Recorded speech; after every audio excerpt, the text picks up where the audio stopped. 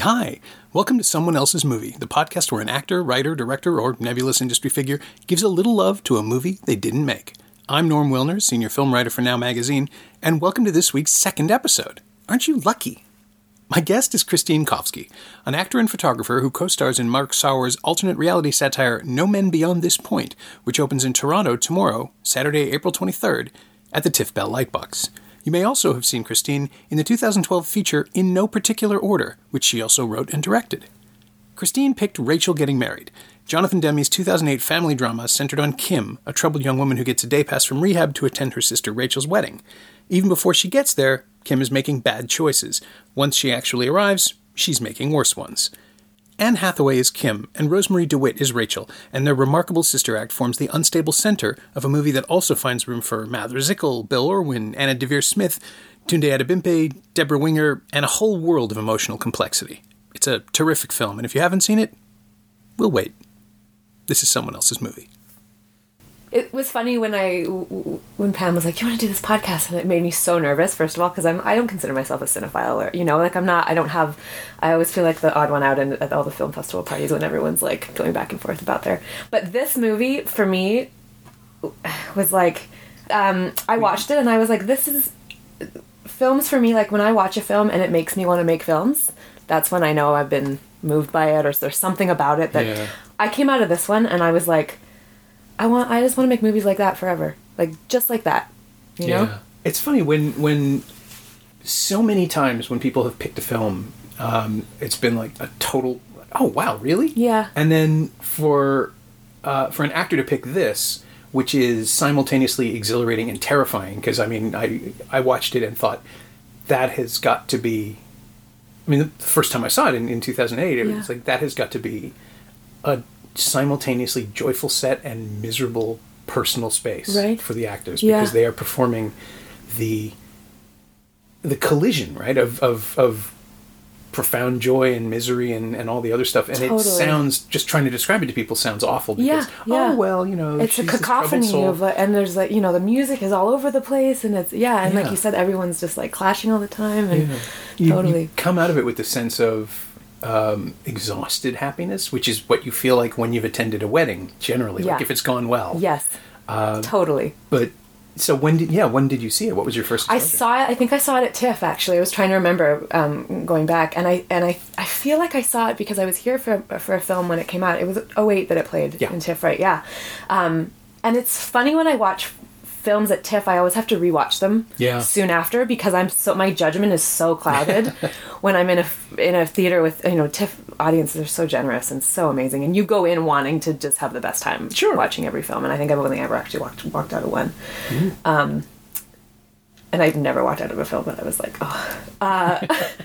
and then so I had to go back and rewatch it to make sure that I still had that same reaction, because I had such a visceral same sort of thing, I'm happy and exhausted and I want to cry and I want to lock myself in a room and listen to music, and I want to I just was I had so many things going on when I walked out of the film. It's rare that, and even Demme doesn't do it every time, no. But when you can get that sense of it's a constant catharsis is the only way I can describe it. It's just, it's such a wrenching, busy movie, and I was going over some of the reviews again just because I was really curious. I remember that people either loved it or were weirdly indifferent. There were a few people who thought it was just too busy. Yeah.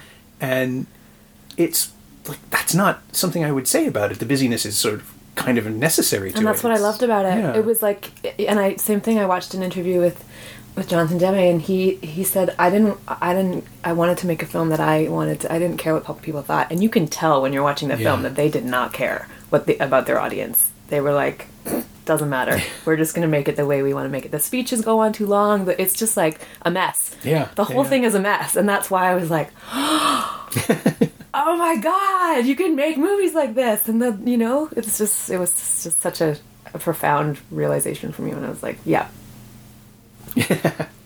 Yeah, it is. I mean, it's the kind of movie that is so full of like everything is a showcase. Everyone gets a moment. Every character gets dignity and or the lack thereof, and that's part of it.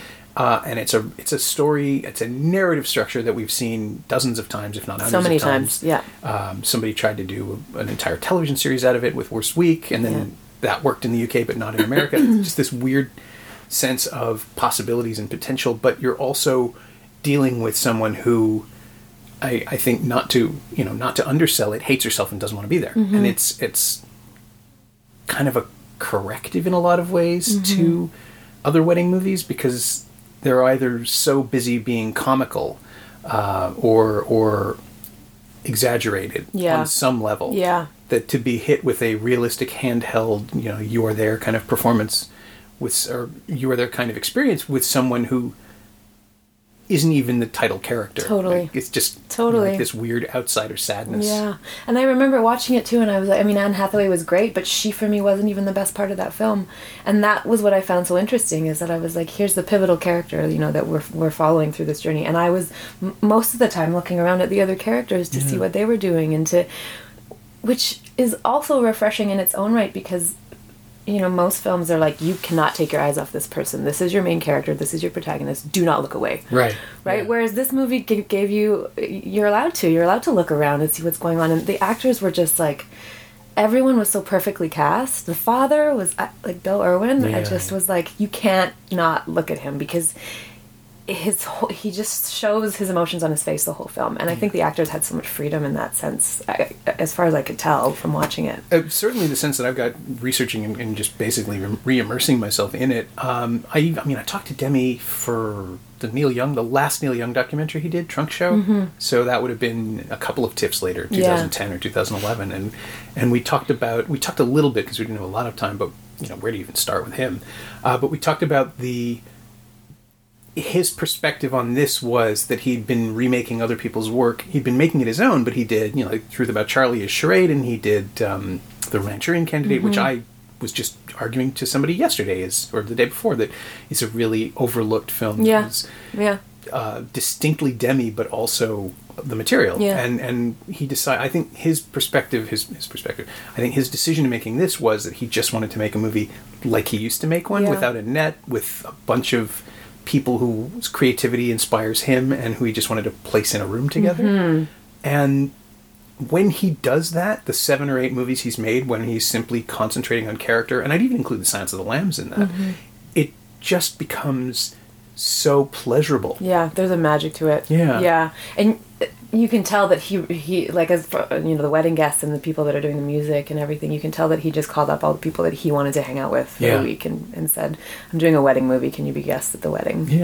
And you can tell, because it's just, besides the like gut-wrenching emotionality of it and stuff, it's really like a joyful, amazing, like, I want to go to that wedding, I want to have that, I didn't want to get married and I want to have that wedding, But it's just the relationships between all the family members are so true. Like, I just found them so truthful, so real. Like the sisters, how you can hate someone so much at one moment, but you can't help but love them the next. And it's like, a lot of films don't really, I don't find, it's too on the nose. It's like, okay, this is how these people feel about each other, and there's no gray area. And it's like, this movie was like all gray area. Yeah. And I think, again, like, you have an actor and the child of a filmmaker, Jenny Lumet, writing this from a perspective of wanting to avoid all of those cliches. Yeah. I can't count, I don't even want to think about the number of times I've heard people in movies say, I'm your brother, I'm your sister. I've known you, we've known each other our whole lives. Why are we fighting? Yeah. Or my favorite new one, which is in every episode of everything on television and in most movies, is you said so yourself, when you need to repeat something back to someone. Totally. People don't say that. No. They don't say it in that sort of fashion, and they don't.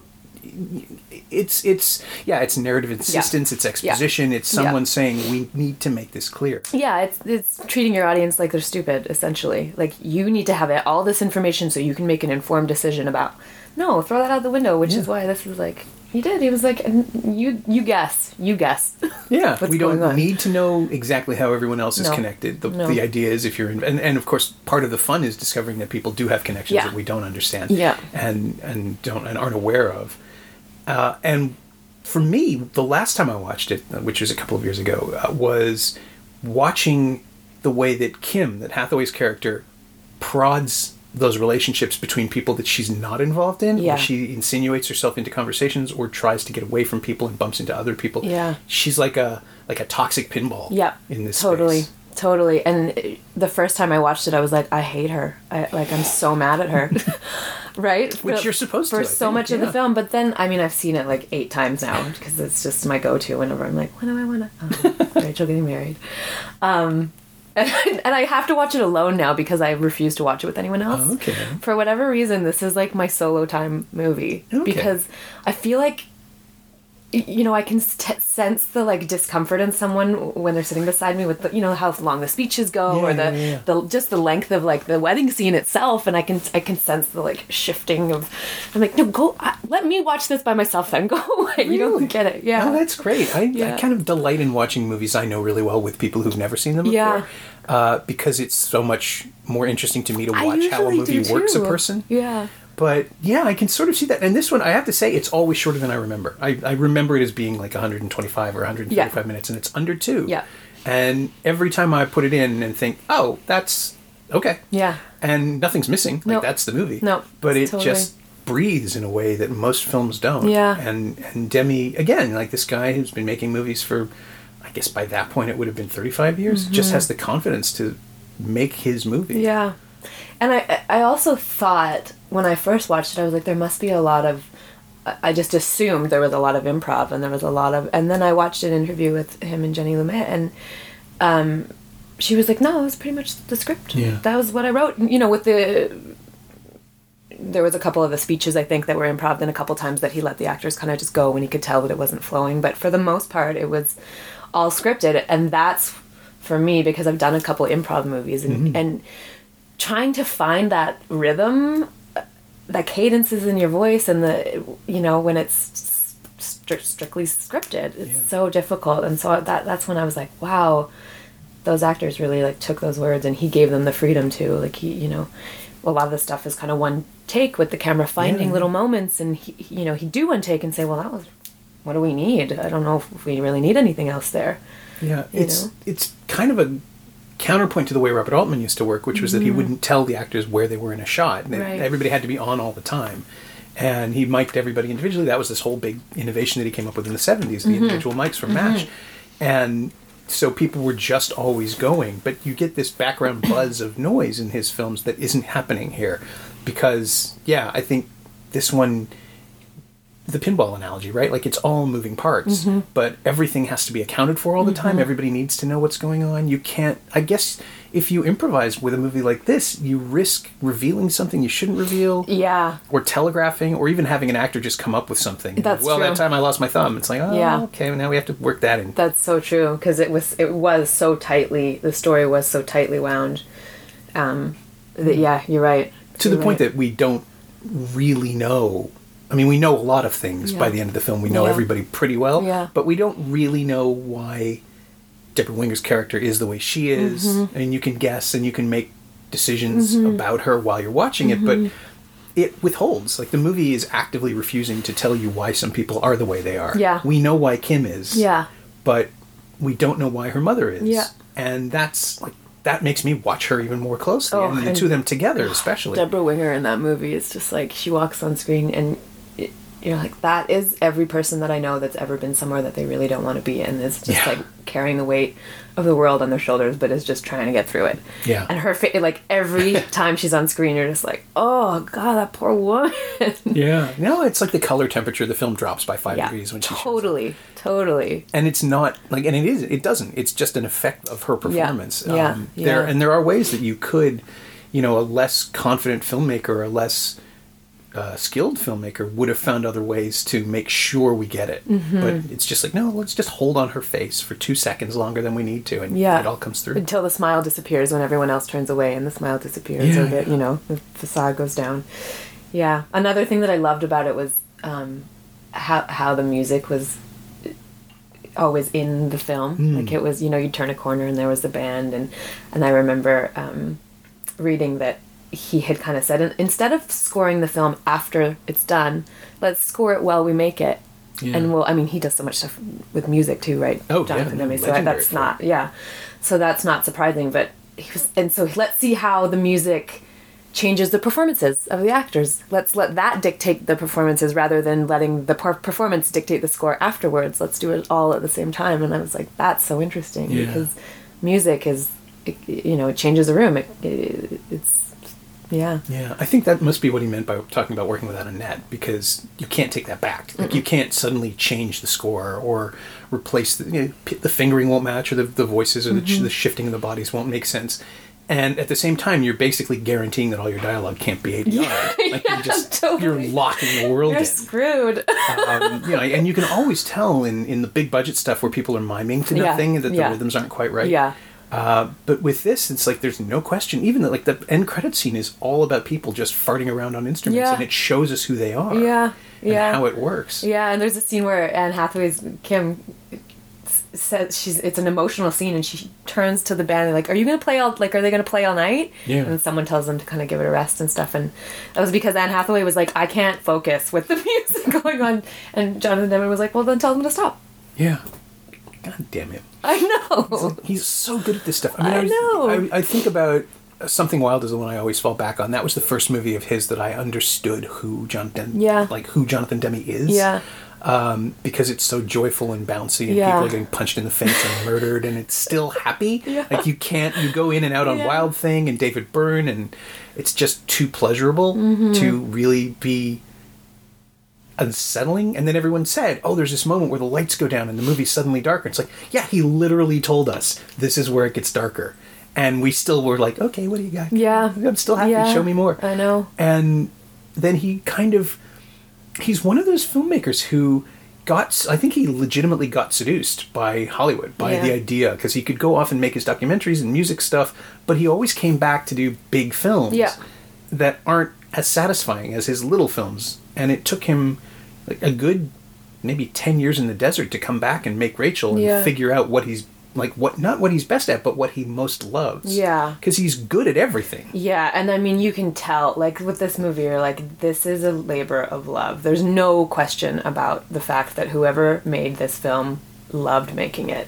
You can just tell by the camera movements and by the poetry of all of the movement and everything that he just... I would imagine... I wish this was video right now so you could see my face, but I would imagine he was sitting behind the camera just like...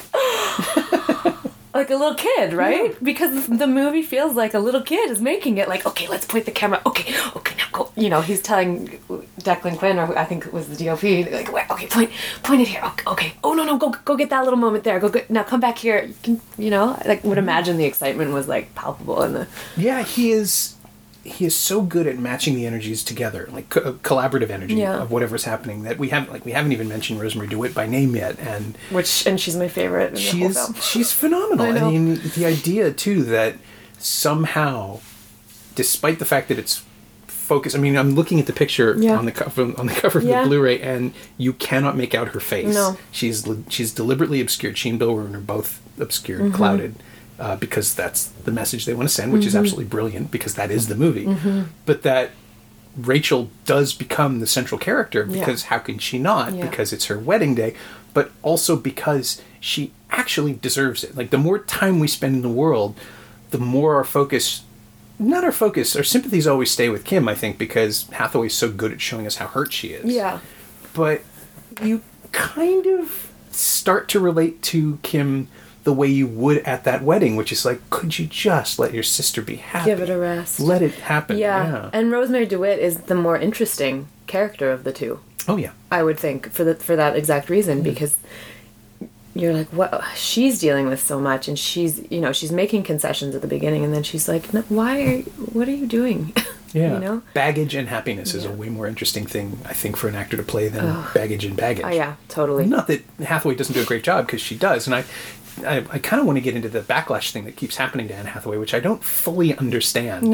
Well, that every time she does something really great, there is this weird wave of kind of fan hatred. I don't understand what it is. I mean, I get that you can argue against Les Mis winning her the Oscar, even though when I saw that performance, that single take performance of that song, it's just like, oh yeah, she's going to win that because she's great, and it's a great performance. The movie I found almost unwatchable. But I'm not faulting her, and I'm not faulting Jackman. Those two gave terrific performances, Yeah. and I'm fine with her winning the Oscar for it.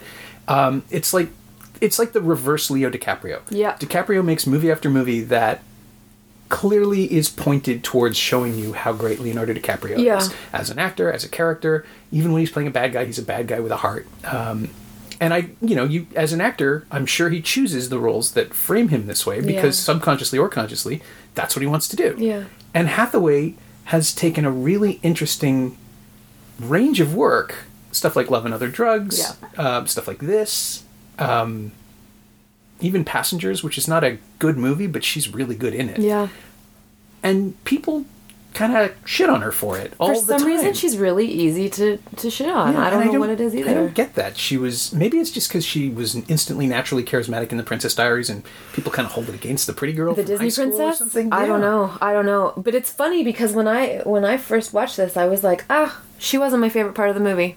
You know, and I did the same thing. I kind of dismissed her from the whole package and Okay. thought about what else I loved rather than focusing on her performance. And then, as I've gone back and watched it time and time again, I'm like, no, she's fucking great. Yeah. She's great in this film. She's really, really great. But I did the same thing at the beginning because everyone else around her was also so strong. And I think, I don't know, maybe we're just used to seeing her kind of like helm the movie and with this one I was like, no, I'm gonna focus on other people instead of her. Well, her neediness in the film, like Kim's neediness, is off-putting. Yeah. Because and maybe that's it. Maybe that psychologically just didn't read with people, or did read with people and thought, oh, Anne Hathaway wants me to look at her. It's like, no, Kim wants you to look at her. Anne Hathaway is playing that really, really well. Yeah. Because it's not a performance that's showy. No.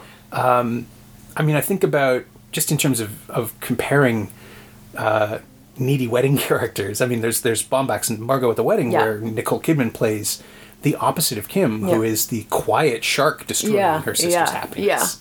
But she's also so committed to the role that I never for a second think, oh, Nicole Kidman is showing off with her acting. No, she's terrifying. Like, she's playing someone who's a monster. And Kim is the same. Like, Kim is someone who is out of control, but it's performed in such a way that I don't see Anne Hathaway saying, look how great I am at playing this. I just see a performance. I see a character. I mean, there are lots of actors that I look at and occasionally will see a character. Yeah. And sometimes I'll see Jared Leto showing me how Jared Leto-y he is today. Yeah. Or like, look how good I can act. Right? Yeah. Look how hard I'm trying. Let me show you how hard I'm acting. Bison liver. Yeah. And oh, God. Nothing against DiCaprio. Don't get me started. Maybe a little against DiCaprio. I think I can tell already we have the same opinion on this. Well, this episode is actually going to follow the Revenant episode. Oh, is it? Awkward. But, super awkward. I understand why...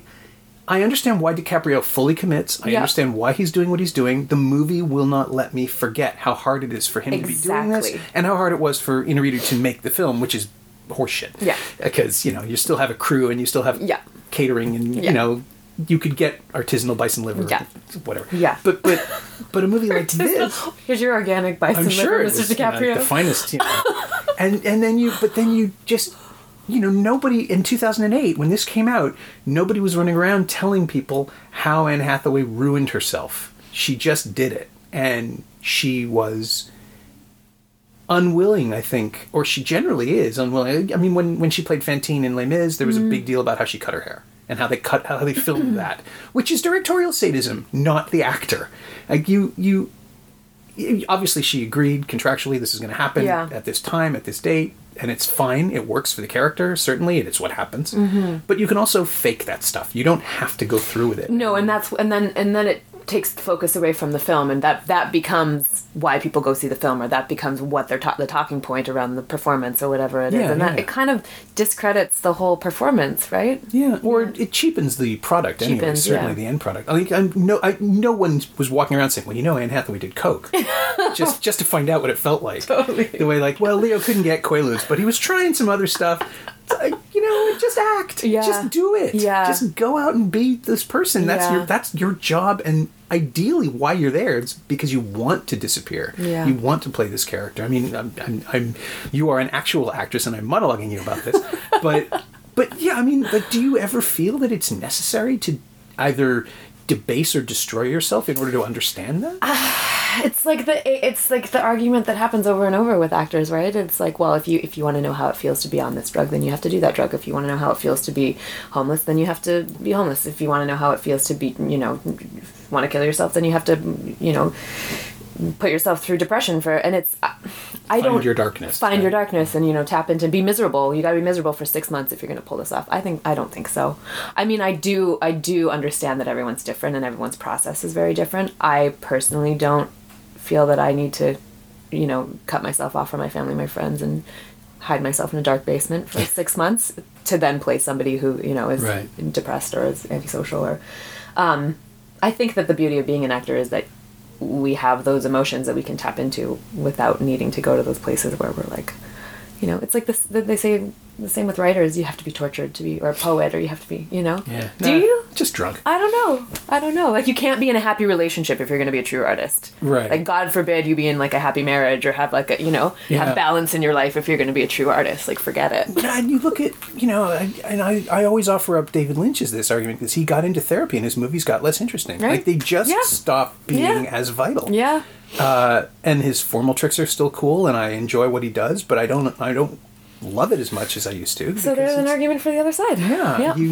I get that you need your demons. Yeah. Or that you need to understand who you are and what your process is. I totally understand that. But yeah, the idea of just destroying yourself for a role or a concept the method is great because the concept of pulling emotions out of yourself and relating to your character is great. But and again, I just did this in the Revenant episode, but there's that story about Hoffman showing up on Marathon Man and Olivia saying, you stayed up for 2 days, just try acting.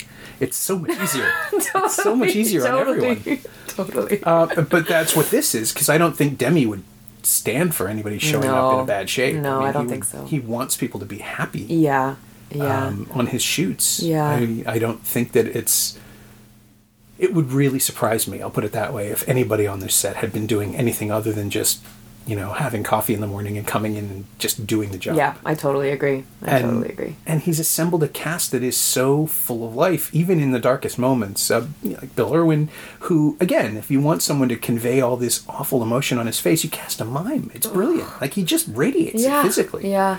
And even I was stunned to see Sebastian Stan at the beginning of the movie as the most obnoxious of the rehab characters. That's Bucky from the Captain America movies now. Like, I didn't even put that together. I almost didn't recognize him. His hair is different and his face is a little puffier. Yeah. But it's like he's about to be in the Civil War movie that's coming out in a couple of weeks, and holy shit, he's in Rachel Getting Married. Yeah. And if that gets people to see this movie, good for them. Lucky them. There's a gallery that BuzzFeed hasn't done yet. Totally. Your favorite Marvel heroes before and after. Yeah. I mean, the casting for me was just so great, and I think he had got the casting director to he just said, bring me like 5 of your favorite people ever for each of these roles. I don't care where they come from. I don't have to have seen them before. Like, Rosemary DeWitt, I don't think had done much film before that. She'd done a lot of theater. But I don't think anyone had seen it yet. No, and she'd done a ton and she was a theater actress. And same with, a lot of these actors, they were like, we just want people. He was like, I want people that I'm going to like. So get me your best. It doesn't matter what they've done or who they are, or just bring them to me. Yeah. It's an incredible cast, too, of people who just look like humans. There are no nobody's starved. Kim looks like crap, but she's supposed to. Nobody's been jogging that day. No. Everybody looks healthy, but human. Yeah, and just like the most beautiful faces. You can gather a room of the most beautiful faces, and not traditionally beautiful, like you're saying, just like people that you can't take your eyes off of because they're so interesting, and their eyes, you're like, oh, this is, like I said, I want to be in this. I want to be at that house. Even with the horrible past and the sadness and everyone's demons, like I still want to be there. I'd still totally be there eating a sandwich that Bill Irwin made for me. Yeah, it does look like ultimately, other than that one bad moment, it looks like a pretty good wedding. Yeah, like it looks like a pretty fun day. Oh yeah, totally. And compared to things like Altman's A Wedding or Margot at the Wedding, or I know I'm missing one really big one, huge wedding movie. This feels like we could be done with them. Like, this feels like the one that just gets it over with. Yeah. This is the movie that, when you think about a wedding movie, this is the one that hopefully people will think of. Unless, someone can always reinvent it and come up with something else. But it does feel like there doesn't need to be another one of these. No, and there has been so many. It's such a tried story now. You know, it's like I mean, my film was was about someone's sister getting married, and there was a big wedding scene, and you know, there's the black sheep and the and even now I'm like 5 years later, I'm like, yeah, that's done. I'm not doing that. A little tropey. Yeah. But this one came along and it kind of gave you hope. Like, okay, you can still find new ways to tell old stories. Cool, yeah. Great. It doesn't feel like the work of a guy in his. He must have been in his 60s by then. No, that can't be right. Late 50s. But it doesn't feel like the work of an older filmmaker. No. It doesn't feel like No. Jonathan Demme, Oscar-winning Hollywood legend who everyone loves and just can do anything at any time. It feels like a younger, angrier, stranger energy is at work. Yeah. But it's not... No, angry is the wrong word, because it's not an angry movie. It's a movie about... Ultimately, it's a movie about compassion. But it's about so many swirling family tensions that, you know, you get flashes of anger, but they're all kind of deserved. Like, everybody is right to be angry. Yeah. You can't just wash it away. Like, the movie is about learning to live with the stuff that you've done, as opposed to being forgiven, which I think is really rare in cinema. Yeah. I mean, certainly American cinema. We like bows on things. I was like just going to say it. Tied up. I was just going to say, because it doesn't wrap it and put a pretty bow on it. I was just going to say that. That's exactly what. And the funniest thing about that is that whenever I watch this movie, I can never remember the ending. I've literally seen it like 8 times, I think. Yeah. And every time I watch it, I'm like, oh yeah, how does this end again? I can't even remember. Like, where does it stop? Until I get to the end, and I'm like, oh yeah, it just kind of stops. Yeah. Right. That's why I can never remember how it ends. Yeah, never. It trails off, but it trails off in a really satisfying way. Yeah. Like, you don't feel abandoned. No. I just this morning saw Whit Stillman's new film, Love and Friendship, and it just stops. And it's where the story ends, and it's fine, but it ends almost abruptly. And I realized, it's like, oh, I've been enjoying these people. I don't want to leave just yet. I've been in this world, and it's one that I never get to see. It's a Jane Austen adaptation. Everybody's in this ridiculous fancy clothes, and you get to watch them be snippy with each other and sly and funny. And when it's over, it's just like, aw, it's 92 minutes. That's not fair. Right. And this one, even though I remember it as being longer than it is, when it ends, it's just like, yeah, it's time to leave. That's how weddings go. Yeah. You just drift off. Yeah. And you don't know when people will see each other again. And I think that's part of this, is that the sisters may go a long time without speaking. We might not see Rachel and Kim together. You know, I sort of imagine where they're going, because that's how close I feel to them by the end of the film. I'm already invested, but absolutely, it's kind of okay if they take a break from each other. Yeah, it is. And I mean, the best part of the film too is like just how everything's so seamlessly woven together. Like the fact that it's like this big, beautiful interracial wedding, you know, and with all the like colors and it's just like, it's not even mentioned. It's not even a thing. It's not about that. It's just about people. I was trying to figure out how to introduce that in the conversation. It's just like, do we even bother pointing out? But that's what I mean. You don't even bother between the two interracial couples that are being formed in the course of the movie, and how the first one, the established couple.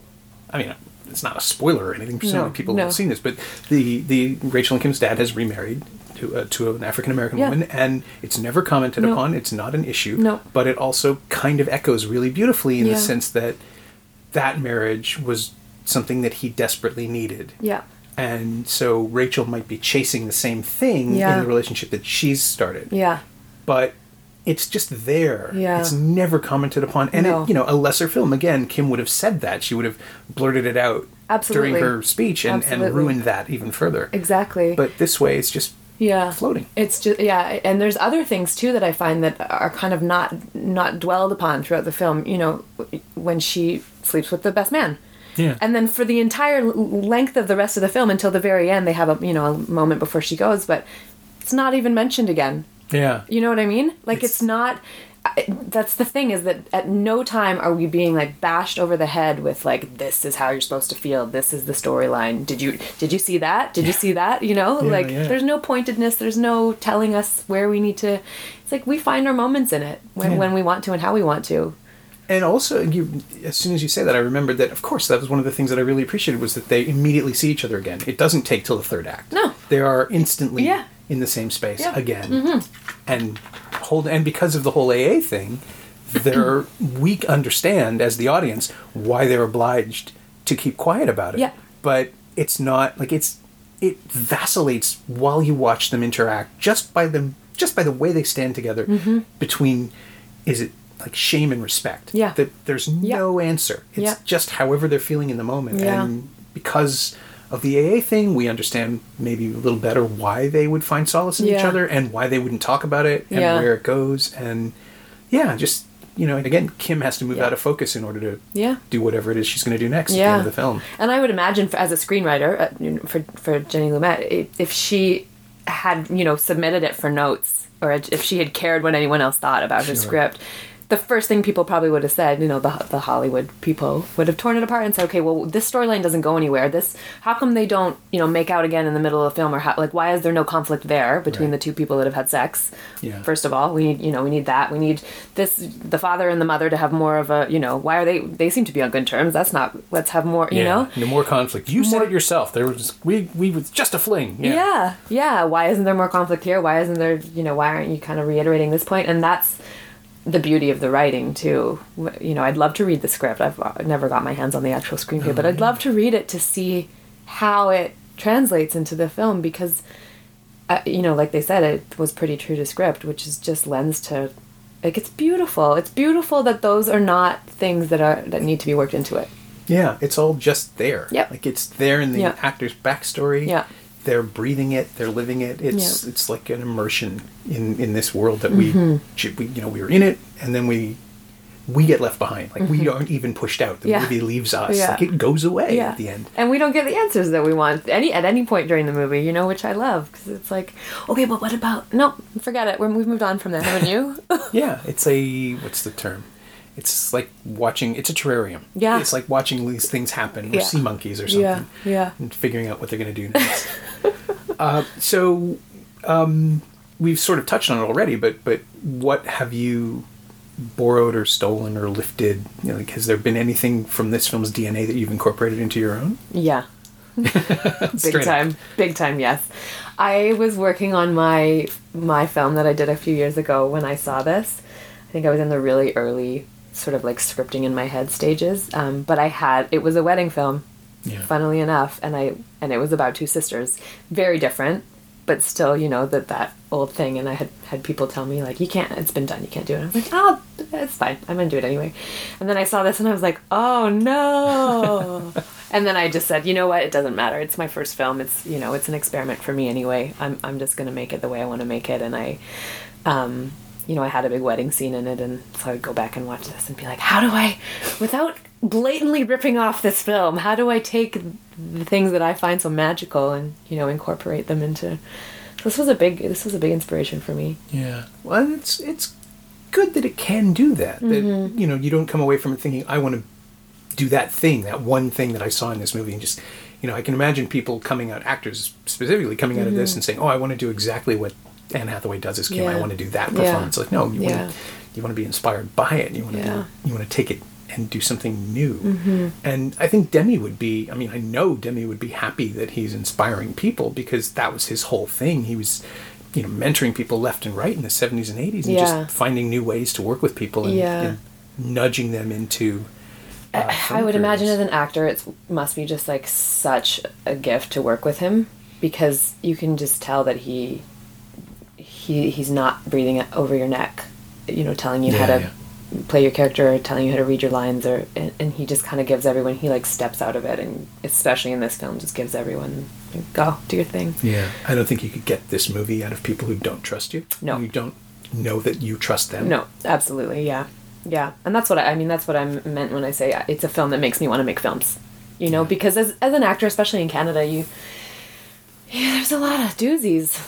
You have to sift through a lot of shit sometimes. And you do some things that don't necessarily creatively feed you, which is why it's so important to keep going back to the things that you watch that have inspired you in the beginning. Sure, because then I'm like, okay, this is why I wanted to do this. This is the kind of movies I want to make. These are the kind of scripts I want to write. This is, Yeah. Well, there's so much opportunity now, because the cost of production has gotten so reasonable, and distribution is, I just like tomorrow is National Canadian Film Day. Yeah. I was just writing about the fact that 2 weeks ago, there were 4 Canadian filmmakers who had movies open on the same day on April 8th. And 3 of them were actual Canadian productions. It was Borealis and Across the Line and Sleeping Giant. Mm-hmm. And then Jean-Marc Vallée released Demolition the same day. They all came out, and they were all good. And it was one of those things where, you can actually say, without forcing yourself, that these are worthy. Like, there's this interesting new wave of Canadian cinema happening, and thank God.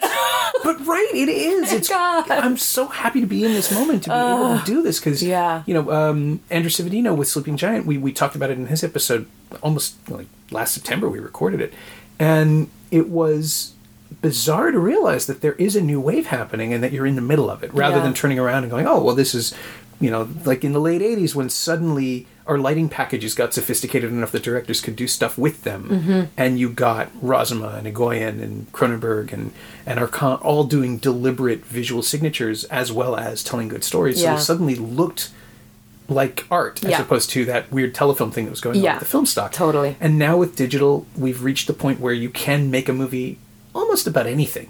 And it'll work. And you have to figure out how.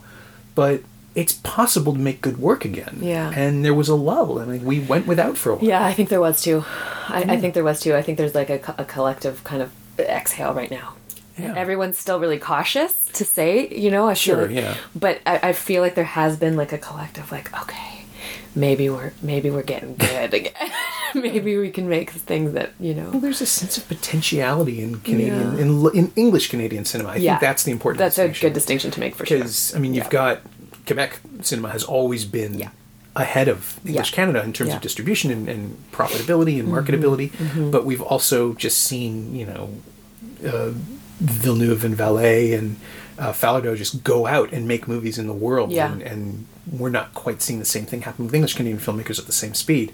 But we will, I think. I mean, stuff like Diamond Tongues last year or Sleeping Giant point towards the possibility of making really distinctive, really interesting films for no money by people who are committed and actors who respond and this weird fusion, like people casting musicians and people casting unknown kids and it's just like a huge net has been thrown out there and it's catching stuff. I think people aren't scared anymore to try. At least if it doesn't work, okay, but at least people are kind of pulling out their socks and being like, well, we should just try. Maybe let's just give it a try again.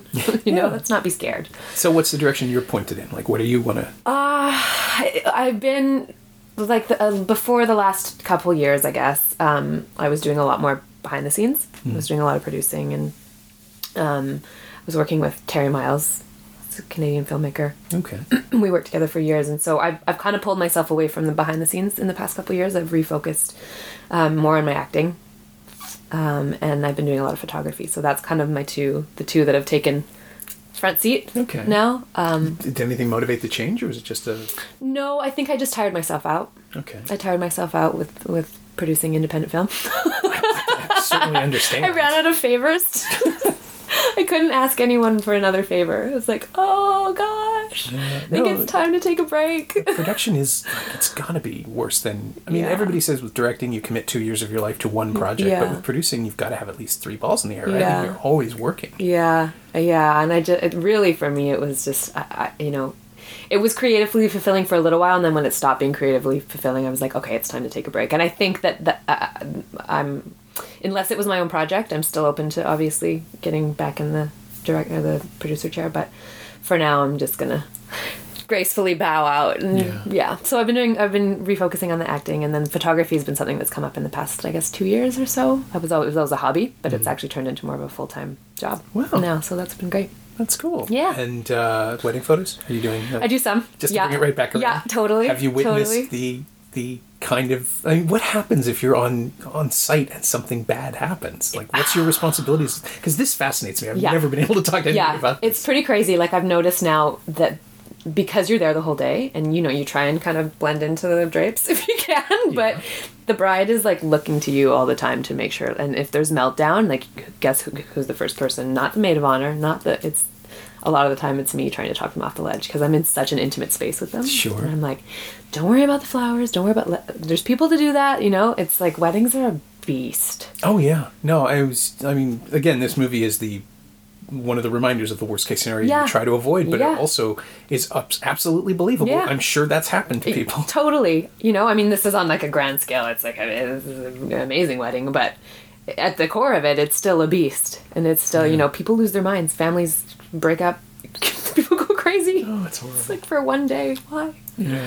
Kate and I got married at City Hall, 27 people. It was good. See, brilliant. Simple, small. Brilliant. Yeah. Yeah. The more weddings that I photograph, the more I that's the direction I'm going. It's like, let's elope. I don't see why not. My thanks to Christine Kofsky, whose new movie No Men Beyond This Point opens at the TIFF Bell Lightbox tomorrow, Saturday, April 23rd. It also drops on iTunes this coming Tuesday, April 26th. So, you know, if you're not in town, you can find it there. Thanks also to Pam Stillman. She knows what she did. You can find Christine on Twitter at Christine Ilana, KRISTINEILANA, all one word. And you can find Rachel Getting Married on Blu-ray and DVD from Sony Pictures Home Entertainment. It's also available on iTunes and Google Play. And if you're in Canada, you can stream it on Netflix right now.